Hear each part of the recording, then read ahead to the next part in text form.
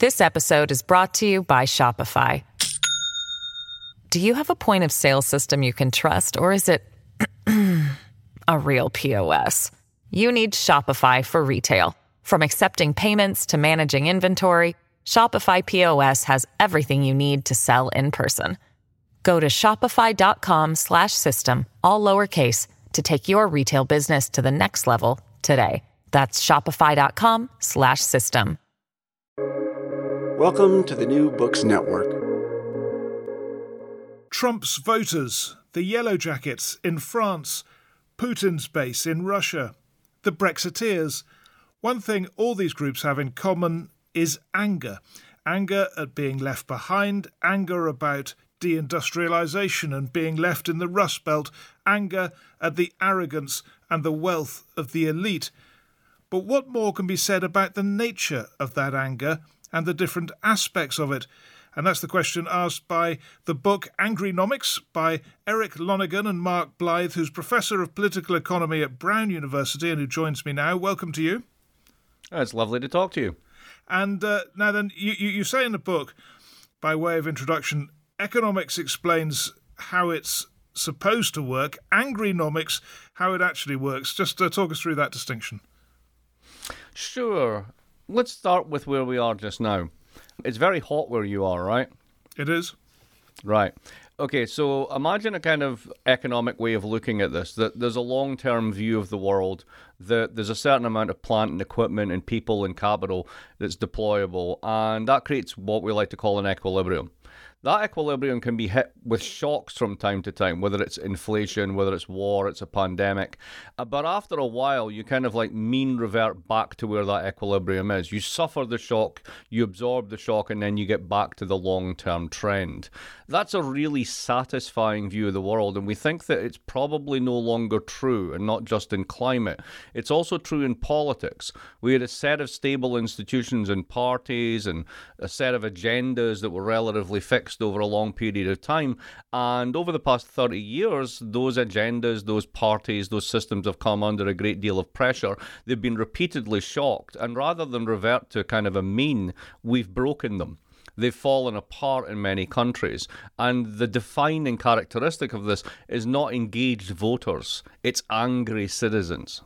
Can you give us any explanations as to why the patterns that previously existed no longer seem to be in place? Sure, because in many ways the patterns that they were there to govern no longer occur.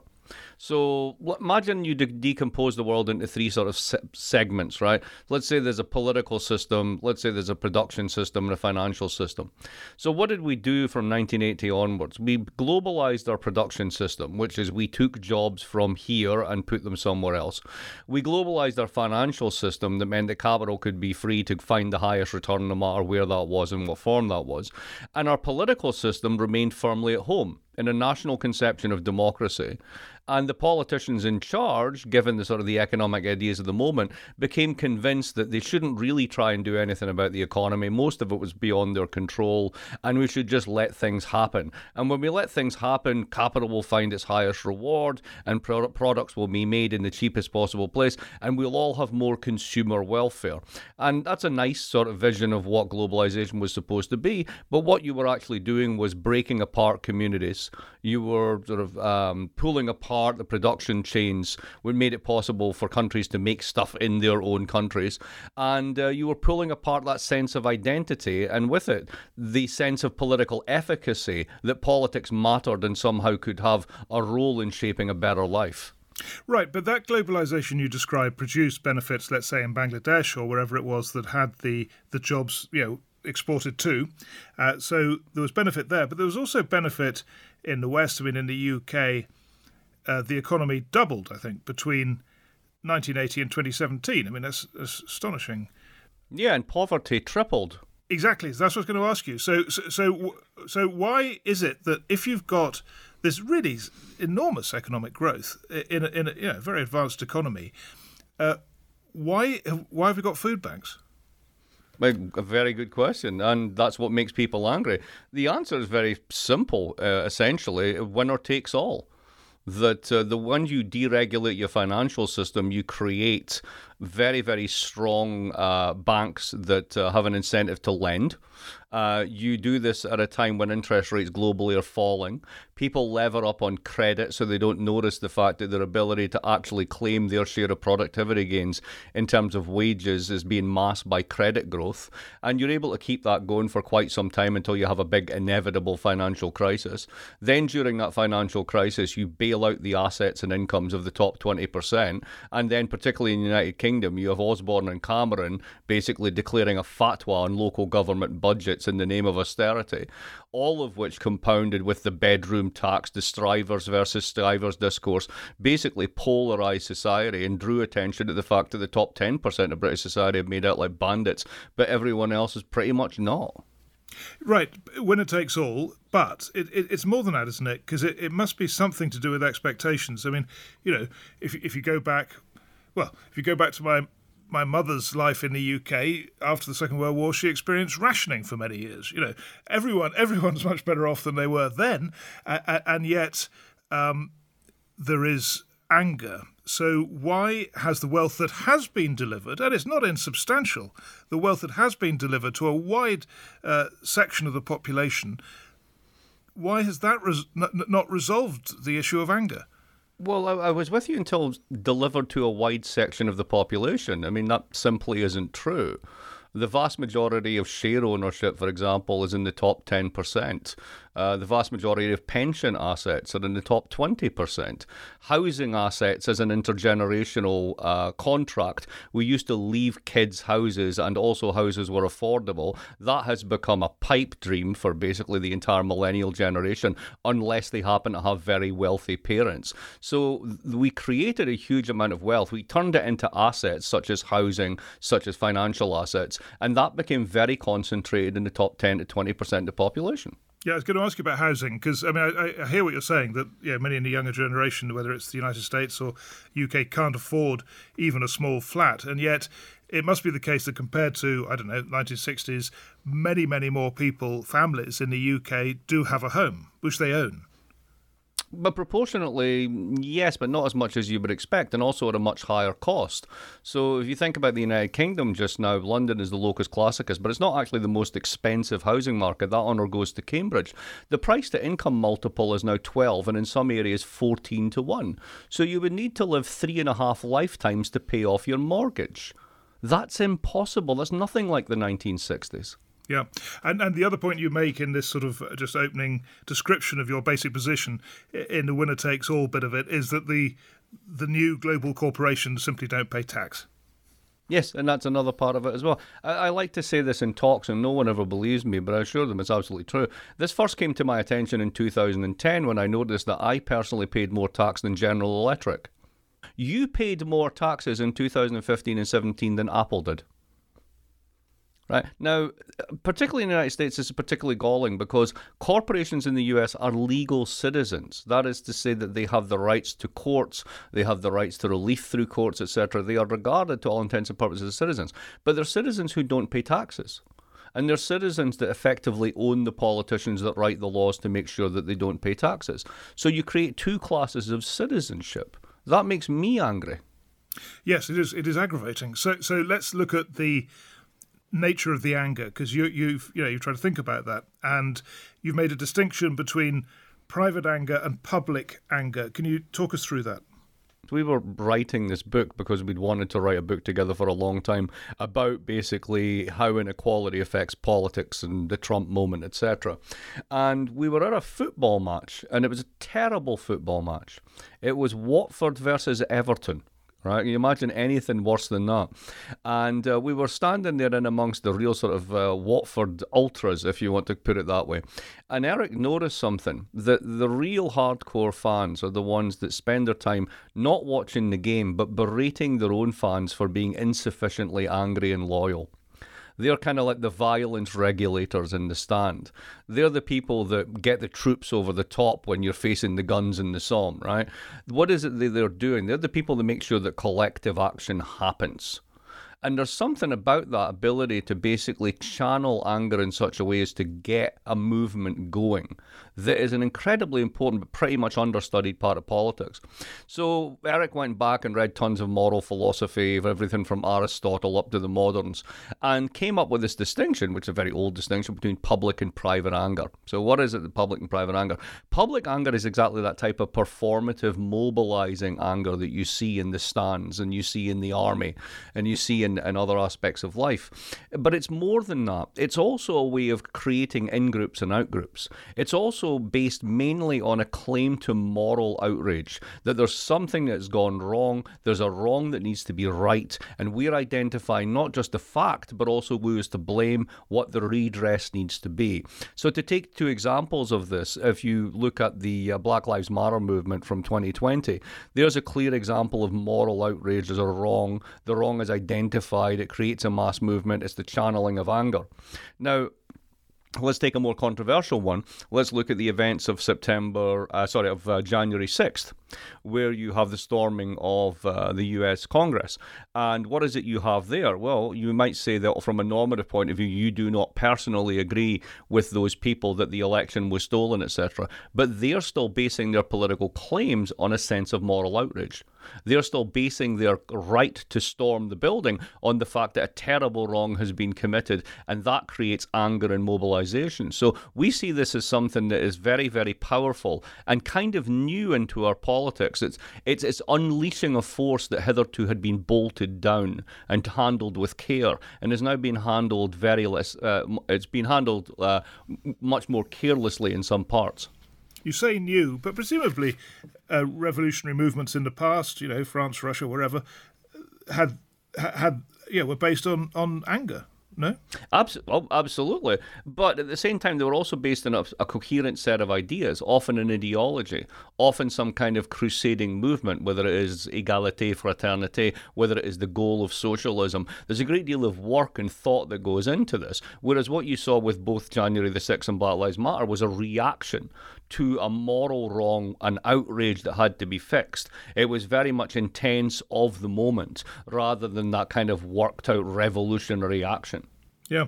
Okay, still on public anger then. I mean, I think you're saying the moral despair at the heart of it should be listened to, probably. But then you look at Jan 6th and the whole Trump movement, and you see this nationalist, tribal movement, ethno-nationalism, if you like, which seems regressive and something that I presume you don't think you should listen to. Or should you? Well, it's not that you shouldn't listen to it. You should be aware of the fact that millions of Americans are deeply upset, deeply angry, and can be manipulated by a variety of symbols and actors and discourses to engage in actions which are deeply anti-democratic and deeply worrying.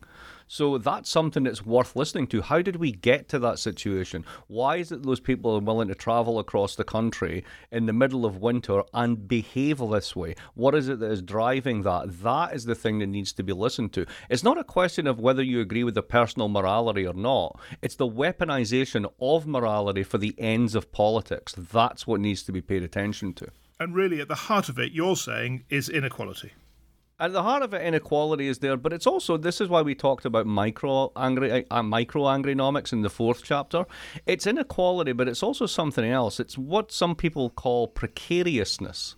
It's not just the fact of inequality. I mean, you can reel off these facts all the time. Yes, it's absolutely true that the global south grew while the middle classes in the Western world suffered, but overall the world is richer. Well, nobody lives on an average, so that's not all that relevant.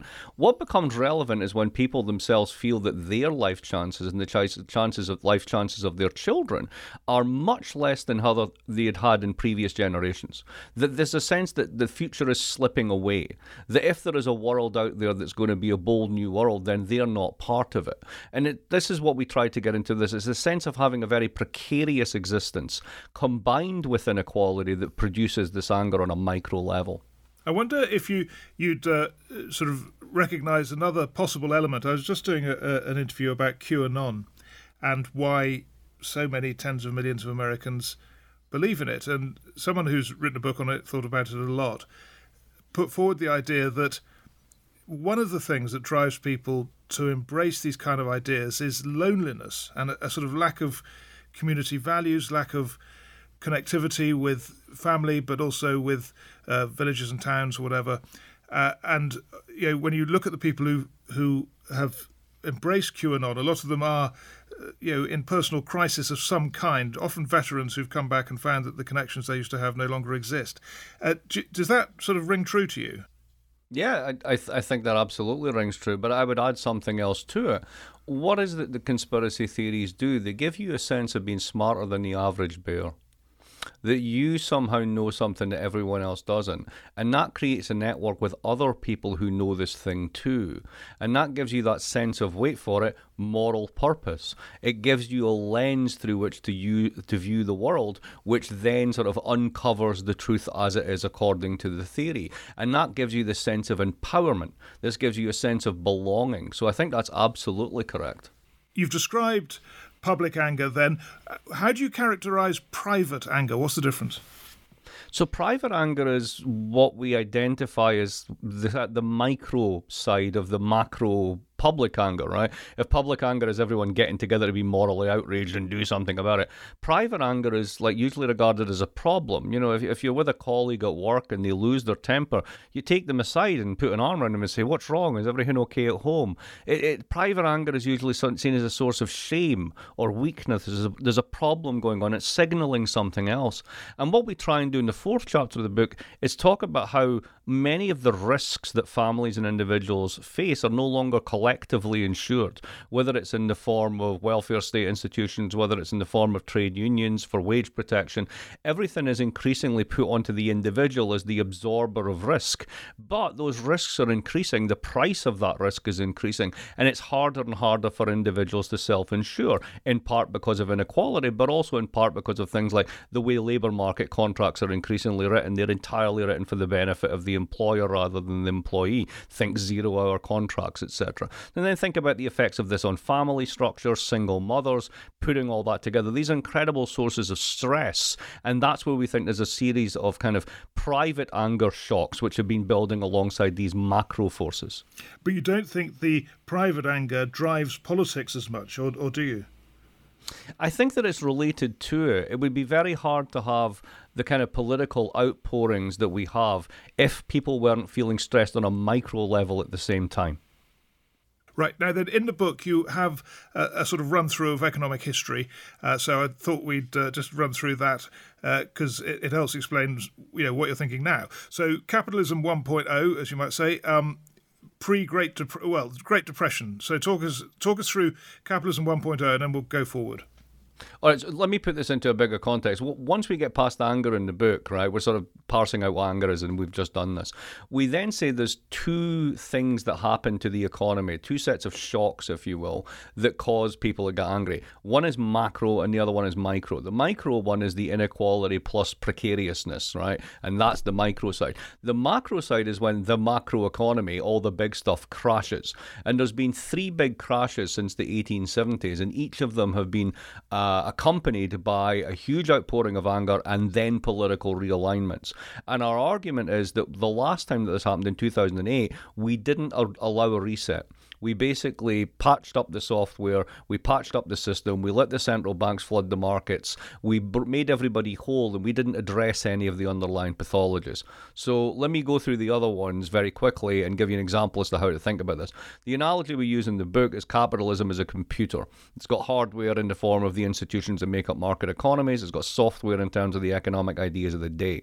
Capitalism 1.0 was basically the gold standard, globalization 1.0.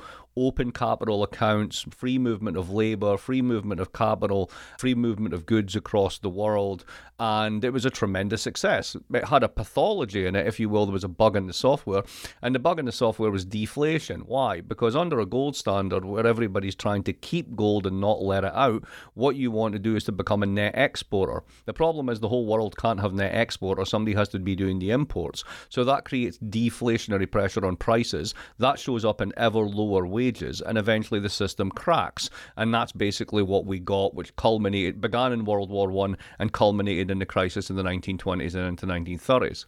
Capitalism 2.0 is a direct response to this. Let's remake the software, let's remake the hardware, let's build institutions which are much more national focused, let's forget about the global, let's do what The Economist magazine called in 1946, trade in things you can buy, sell and drop on your foot. Why? Because they create employment, and employment creates wages, and wages create high levels of welfare. So it was a real reorientation of the political economy to these kind of national welfare state models. And of course, guess what? There's a bug in the software. Well, what's the bug in the software? Well, there was a couple, but the main one was inflation. Why? Because if you run a full employment economy behind pretty close barriers to exit, particularly for capital, then eventually you're going to create wage pressure. That wage pressure is going to push up prices, and there's going to be a crisis of profits, which is what we saw in the 1970s. The response to this was to get rid of the inflation. And how did we do this? We globalized, we privatized, we liberalized, and we create capitalism 3.0.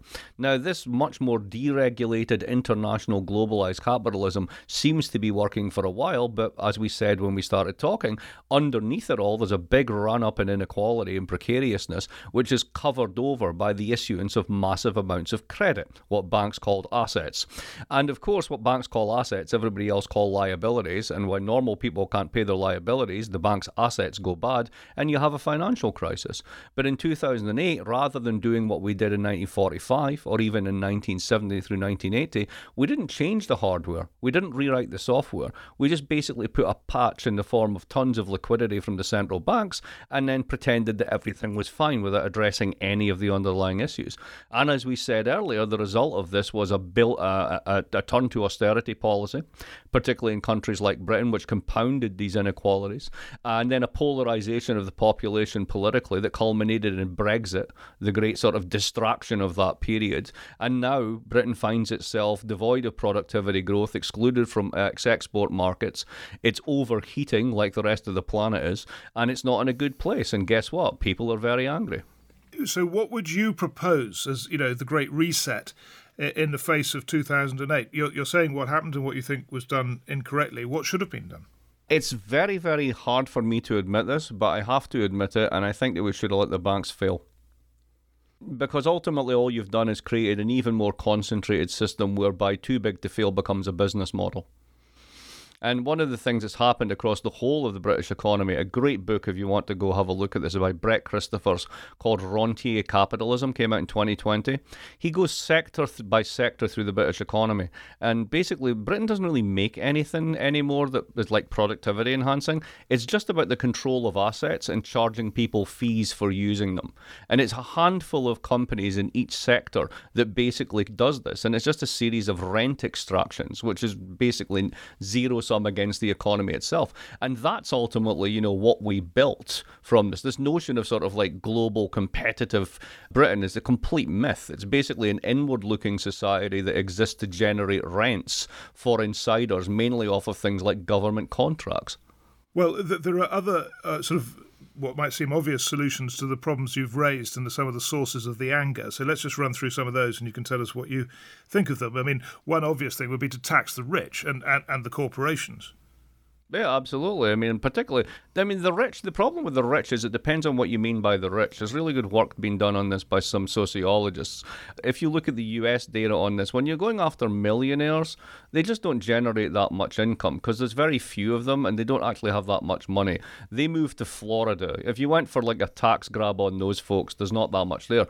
The real money's with the billionaires, but the problem with the billionaires, they don't earn any income. What they do is they pledge their assets to a financial entity that then creates credit in the form of a loan against the assets, and they live off of loan income. So it's very hard to actually go after them with income tax because they don't have any income. So we've created kind of financial devices and shells whereby wealth is protected and income is shielded. So it's very hard to go after this stuff. It's not as if everyone sits at home and makes money and gets a PAYE slip. Right? Fortunately, it's very, very different when it comes to the stuff that's at the top. So that's why it's hard to do this. This episode is brought to you by Shopify. Do you have a point of sale system you can trust, or is it a real POS? You need Shopify for retail. From accepting payments to managing inventory, Shopify POS has everything you need to sell in person. Go to shopify.com/system, all lowercase, to take your retail business to the next level today. That's shopify.com/system. When you say hard, are you saying impossible? It's not impossible. I mean, if you think about the global 15% minimum tax that's been passed by the OECD, the reason that they went for a global minimum is because that's basically what everyone can agree to, and then it's hard for corporations to avoid it.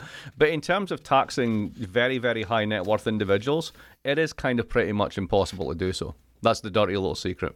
Other solutions that obviously governments, and you've mentioned it a few times, pump money into the system.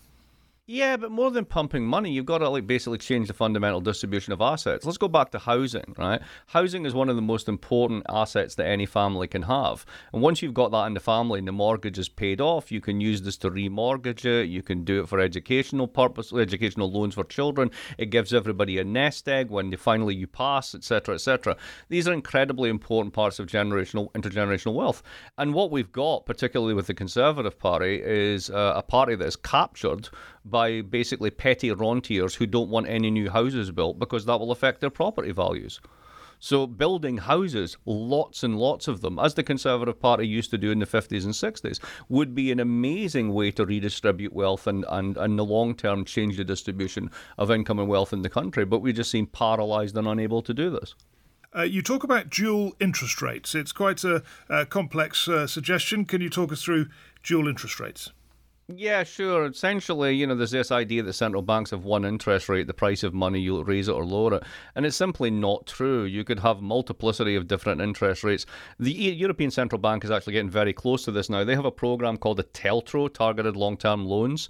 And you can create a negative interest rate on a TLTRO. And what you're essentially doing is subsidizing the cost of investment. So if you want to get money to go into green sectors so that you can shock-proof your economy against rising temperatures, one of the ways to do it is to create basically dual interest rates whereby the cost of borrowing for investing in sector A over sector C, it's essentially credit policy, is borne by the central bank. Now, is the central bank taking a loss there? Well, it depends, because if the central bank and the Treasury work together and you can then have partial ownership in the assets that's built and therefore you get some of the income stream back, you can make the whole thing net positive. So there is no financial risk in doing so. So, this was very much what we were writing in a low inflation environment. The fact that we're now entering what may be a sustained higher inflation environment changes and challenges that a little bit. But to the extent that there are sort of creative ways of financing things that we need without it simply being printing money, there's lots of ways to do it. Yes, there was one suggestion you made in the book. It was one of your main ideas, was to have a national wealth fund, basically on the grounds that interest rates are so low, it costs virtually nothing to have it. But that's no longer true, really, and that was one of your major proposals, right? It was indeed. But, we could still say that we could do it because it's really about the cost of funding, right? So every time that there's a major financial crisis, which happens basically every decade and a half, what happens is equities fall by about 50%. And government bonds rally because everyone wants them as a safe haven. So the interest rate on government bonds go negative and the price goes through the roof. So at that point in time, even if there is an inflationary environment, you've got a negative real rate on government bonds, you should issue an extra 20% of GDP because the market wants it because it's a safe haven. And you lock in those interest rates at that point in time, which is a mistake that we didn't do in COVID, which is going to come back to haunt us. But you can lock in those long-term rates at a negative real rate. And then what you could do is buy all the equities that have been dumped, put them into a national wealth fund. It's not nationalisation. You're not trying to run the companies. You're doing this as a kind of national wealth fund, Abu Dhabi style. And then what happens when the economy recovers, those equities go up in price and you get the dividends from that. And from that, you could fund a huge amount of useful expenditure. And what you're doing is essentially capitalist. You're buying cheap. You're doing an arbitrage. You're not altering the companies. You're putting them into a big fund. And then you're basically distributing the profits and dividends. Yeah, it sounds rather like you're asking the government to take a massive bet on the stock market. Well, they always do. If you think about it, what did we do during COVID? We turned the taps on through quantitative easing. We put floors under prices. We made sure that assets didn't fall precipitously. We guaranteed the treasury market. We do this all the time. Whenever there's a crisis, we end up doing that. All I'm saying is next time we're doing it, can we please get some of the upside? Right, so many of these suggestions you've got, I would, tell me if you disagree, but they sound like the sort of things that left-wing parties, rather than the Trump-style politics, would talk about. And, more housing, try and tax the rich as best you can. I mean, you would also say tax corporations more effectively if you can. I think you talked about, let's just mention that actually, a data dividend of some kind, but some sort of way of taxing. Yeah, like the European Digital Services Tax, is exactly, yeah. Yeah, so these are most of these policies are things that I think you could associate with not necessarily socialist, but left-wing parties. And yet the electoral trends are that the winners of all this are the Brexiteers, the Trump voters. It is the ethno-nationalists who are on the front foot. So why is this anger not being channeled into the Corbyns and his equivalents around Europe? So Corbyn's an interesting one there, because you remember that we should just say who he is, actually. Could you just... Yeah, Jeremy Corbyn, ex-leader of the Labour Party. Remember the projections that if they'd run the 2017 election out a little bit longer, or 16, that essentially Corbyn might have won. There's this weird surge in popularity.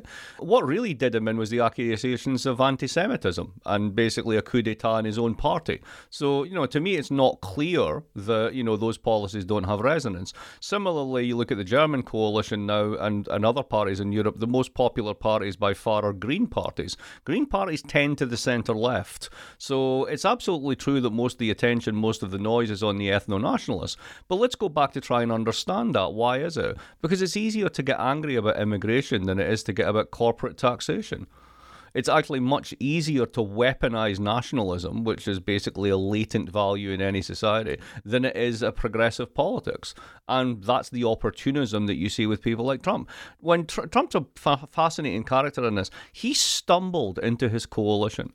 It was sitting there in Wisconsin. It was sitting there in Indiana, waiting to be picked up. 20 years have been taken for granted by the Democrats. And he walks into a room in this factory in Wisconsin and says, I get it. I totally get it. You've been screwed. All your jobs have been sent to China. And, you're the guys that are paying for it, while the people who are, making money off this are living high in the hogs in New York and doing all their finance stuff, or words to that effect. And the whole room looked at him and went, you finally get it. Finally, there's somebody who gets this. Well, that was exactly the same claim that Bernie Sanders was making.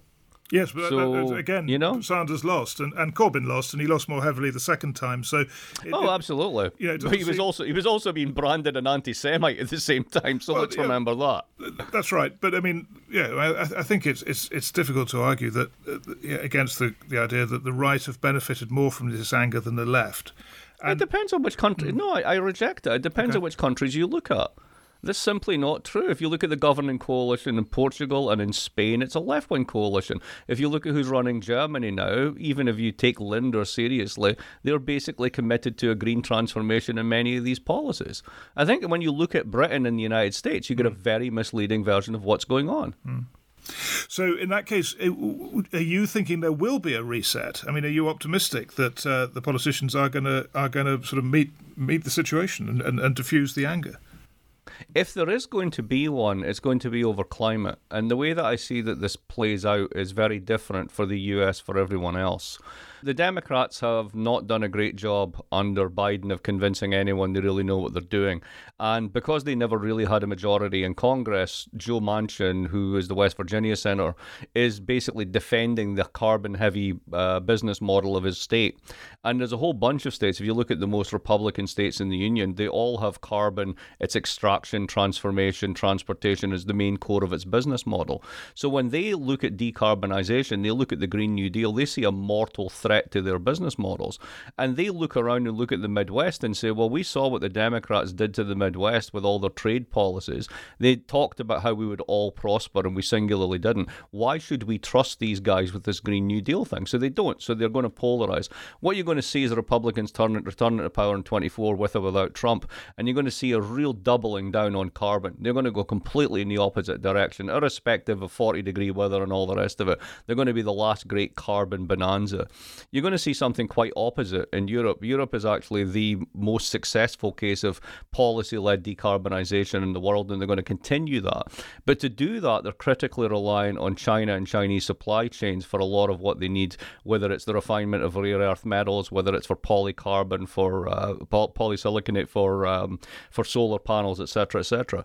But they're going to continue to do this, and China is extraordinarily serious about this because their northern cities are facing wet bulb temperatures over the next 10 to 15 years if they don't actually get this right. So I think the reset is coming, but the reset is going to be Europe and the US increasingly diverging, and the EU and China increasingly cooperating. And the US will be the outlier on this until it becomes so unbearably hot that essentially they will need to pay attention as well. But at that point in time, the tragedy will be the only tech that matters, the only investment that matters will be adaptation tech, and the Americans will be 10 years behind everyone else. Does that mean you're quite confident that there will be at least some parts of the world where changes as radical as you think are necessary will actually be carried out? Because, it's difficult to see the EU and indeed many European governments as radical governments. They may be sort of edging towards the policies you favour, but it doesn't seem to be the kind of sea change of ideas that you're suggesting has occurred in response to previous crises. The ideas are there. I mean, as Milton Friedman famously said in Capitalism and Freedom, the response to any crisis depend upon the ideas that are lying around. And it's not there's a shortage of ideas, there is a shortage of political will to implement them, and I think that's absolutely right. But let's focus on this for a minute, right? The American West's lifeblood is the Colorado River. The Colorado River is in a 1,600-year drought and is running out. What happens when California doesn't have water? What happens when southern Europe has the type of temperatures that cause wildfires of American continental scale every year? That's when politicians have nowhere to hide. That's when the ideas have to come off the shelf simply as an adaptation response. So, humans are very adaptive when they have to be adaptive. We haven't had to do it yet, but that time is coming. Yeah, but I guess what's confusing me about that analysis is why wouldn't, taking the environment out of it, why wouldn't the inequality, the various issues you described at the beginning which are driving this anger, why would they not be sufficient to engender the kind of radicalism that you think is needed to actually address these issues? Well, as you say, and as you correctly pointed out, there's two sides to the way that this can go. One is a kind of, progressive centre-left response, and the other one is ethno-nationalism. And ethno-nationalism seems to sell and is great for the politics of distraction. I mean, Brexit being the best example. To make the following, to make the argument that you need to leave the world's largest free trade zone in order to sign more free trade agreements is truly remarkable. And yet you can get away with that, at least in the short term. So I think the politics of distraction have been what we've been living through for the past decade, and that has basically taken the sting out of a lot of this. I heard that someone said to me in London, a nice way to think about it is the Tories have hit upon a winning formula that the Labour can't copy. It's called nationalism for the North and asset protection for the South. And I think that's a really nice way of thinking about it. And there are parallels to that in the US, I guess. Absolutely, because it's the anti-woke. Climate change isn't a problem. What we need to worry about is pronouns. It's like, really? But I guess, if you're vexed enough. Okay, so why don't you just, before we close this, tell us how you think this will develop? I mean, you're saying there are two responses to this anger. What are you expecting to happen? I expect that over the next decade, and this is very much, me responding to the moment and the fact that we're both sitting in 40-degree heat and neither of us are constitutionally built for this, that what's going to drive this is less the kind of political economy of inequality and more our collective response or lack thereof to accelerating and deleterious climate change. That's what's going to drive things over the next decade increasingly. Right at the start, I talked about how you can imagine the world as a kind of a long-term equilibrium and you get shocked and eventually you return to the equilibrium, right? Plus la chance, plus LMM shows, as it were. But I don't think we're in that world anymore. I think that these shocks are not normally distributed. They're like buses. They come along all at once. They reinforce each other. And they're pushing you further and further away from the equilibrium that you're used to into a kind of very, very new world, one with structurally higher levels of inflation, volatility, and basic prices And I was thinking through this morning, what would it be? How would I go about setting up a 30-year retirement portfolio of financial assets? How could I imagine what the world will look like in 2050, given the fact that Britain this week has the weather of 2050, according to a Met Office simulation from just last year? How can I price that in? What assets would I buy? What bond is going to be there in 30 years other than the really big ones? What does that mean for asset allocation? So I think these are the things that are going to be driving this rather than sort of the fact of inequality. And just where do you think that will lead? I mean, do you think, to take Amazon, Google, Apple, who are, those companies, do you think they will ever be broken in terms of their power over tax systems and their ability to hoard these incredible profits?